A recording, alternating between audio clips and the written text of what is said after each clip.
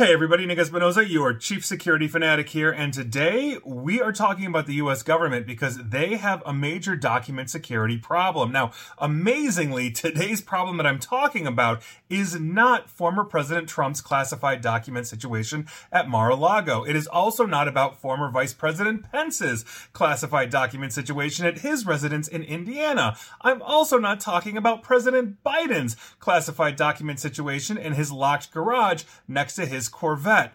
All of those and this new one that I'm about to talk about are indicative of a much bigger problem we have in the US government, so let's dive right in. Now, this is coming from CNN, and here's what's going on. In the wake of the Roe v. Wade leak, before that decision was announced, if you recall, basically a draft of the decision was leaked to the public, an investigation went on, and that is the backdrop of this because some Supreme Court justices are often using personal email accounts for sensitive transmissions instead of the secure servers that are set up to guard that kind of info. And that is among other security lapses not made public in the court's report on their investigation last month into the Roe v. Wade leak. Now, new details revealed to CNN by multiple sources basically familiar with the court's operations offer an even more detailed picture of years-long lax internal procedures that could have endangered security, led to the leak, and hindered the investigation into who actually leaked the information.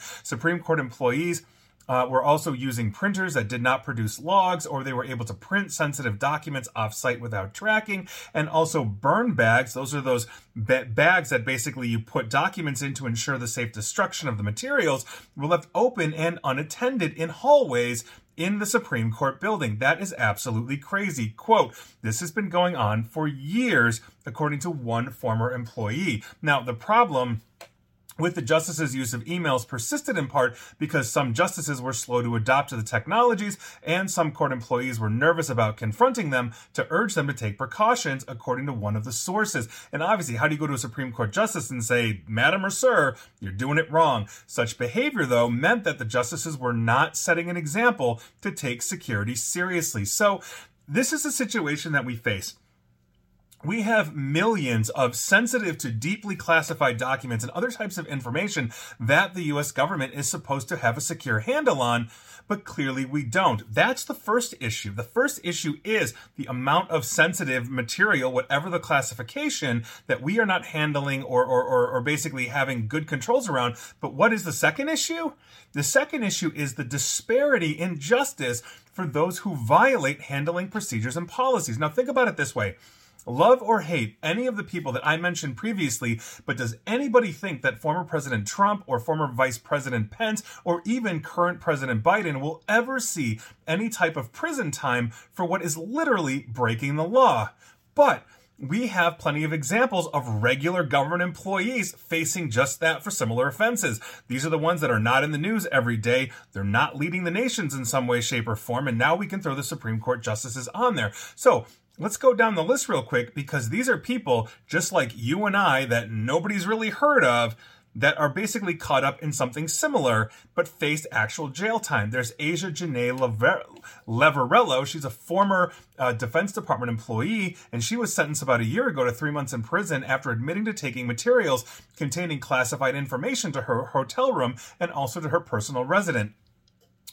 On top of that, there's retired Lieutenant Colonel Benjamin Pierce Bishop, who was arrested in Hawaii and charged with 1 count of unlawfully retaining documents related to national defense and 1 count of willfully communicating national defense information to a person not entitled to receive such information. For the record, that is not like the Russians or the Chinese. That is just a relation to him. So, court papers allege that Bishop, who was working basically for a defense contractor, stored 12 documents containing classified information in his residence. 12 documents, as opposed to the hundreds that Trump had, or the dozens, apparently, that Biden has, and I think Pence has like a dozen as well. The documents further allege that Bishop willfully communicated that information with a woman that he was having a relationship with. Now, he pled guilty in March of 2014. He was sentenced to more than 7 years in prison, followed by 3 years of supervised release. For the record, His girlfriend at the time was a Chinese national. So take that for what it's worth, but there you go. Now, on top of this, former National Security Agency contractor Harold Martin was arrested for what federal prosecutors described as a theft of top-secret government information, and he had been doing that for about 20-ish years. Now, to be clear, I could not find any evidence or accusations of him giving these documents to foreign adversaries, let alone personal relationships and all of that. Martin pled guilty to the willful retention of national security and national defense information in March of 2019. In July 2019, he was sentenced to 9 years in prison, followed by 3 years of supervised release. On top of that, former defense contractor and sailor Weldon Marshall was arrested for unlawfully retaining classified information stored on compact discs and computer hard drives that he kept in his home in Texas. The information included classified documents from his time with the U.S. Navy and basically his time as a defense contractor in Afghanistan as well. Marshall pled guilty in March of 2018, sentenced in June of that year to 3 years in prison, followed by a year of supervised release as well. Former CIA contractor Ronaldo Regis pled guilty to charges of unauthorized removal and retention of classified materials, as well as making false statements to federal law enforcement officers. Prosecutors said that during his time at the CIA, Reyes conducted unauthorized searches of classified databases and copied information into dozens of notebooks, meaning he wrote it down, which he took home. In November of 2018, Reyes was sentenced to 90 days in jail. Regis' lawyer told the Associated Press and other news outlets that he, quote, had no nefarious purpose. It was just a mistake. Kendra Kingsbury, for example, an employee in the FBI's Kansas City division, was indicted on 2 counts of having unauthorized possession of documents related to national defense.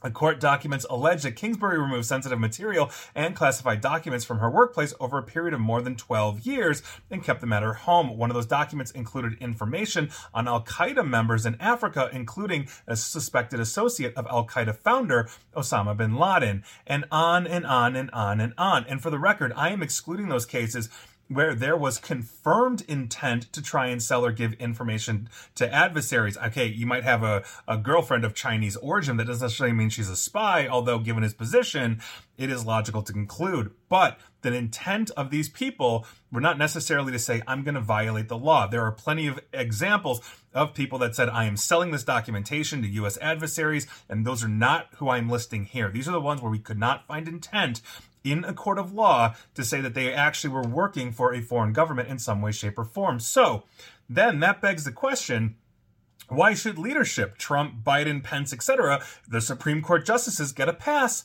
if they're found guilty?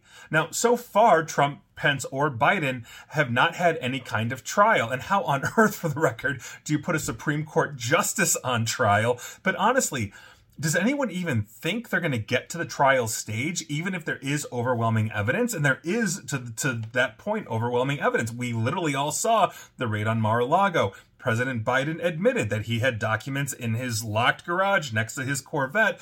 Mike Pence basically admitted it as well, willfully, like Biden, letting the FBI in to come and search everything he owns, just like Biden did. Trump and Pence may go under trial because they're out of office. Biden might face that when he leaves office. But if I were a betting man, I don't think that's going to happen. And so this is a problem that we have. If really we are electing officials, then they are working for us, which means I don't care if, you're that random guy that was just writing stuff down in a notebook and had to spend years in prison, not to mention probation after that of supervision. Why does anybody get a pass on this? I know that if I'm handling sensitive information or documentation for the U.S. government, that is basically a sacrosanct thing that I'm going to make sure I am not carrying that or retaining that anywhere that is not a secure facility that the government does not approve of. And so when you've got people that are doing this, maybe they think, oh my God, this is cool. I'm breaking the law, I'm circumventing this, but I have no desire to, help a foreign adversary of the United States, and you're getting prison time when you've got people that are actually at the top echelons of government, like former presidents, vice presidents, and Supreme Court justices, all handling information in literally an illegal way. And yes, you are violating both compliance and in some cases criminal law when you are doing this. There has to be consequences, and if there isn't, it really erodes the trust and faith that we, the electorate, would have in the elected officials of the United States. This can't stand in that way. So I think that what should happen here is, quite frankly, if there is enough evidence, I don't care if it's a sitting president or not, there needs to be a trial, there needs to be a conviction if found guilty. And so that's my 2 cents. I'd love to hear from you, but I think anybody that's reasonable would simply agree that if we have one standard for classified handling, it has to apply to everybody, from the janitor to the president of the United States. And if we can't agree on that, we have an even more serious problem than I thought we do. And please like, share, follow me here on Facebook and Twitter at NickAESP, where I promise you I will not be exposing classified documents, nor on YouTube, where you should subscribe to me. And as always, stay safe, stay online. Please attempt to stay private. And if you handle classified documentation in any which way, please do it safely, securely, and legally. Take care.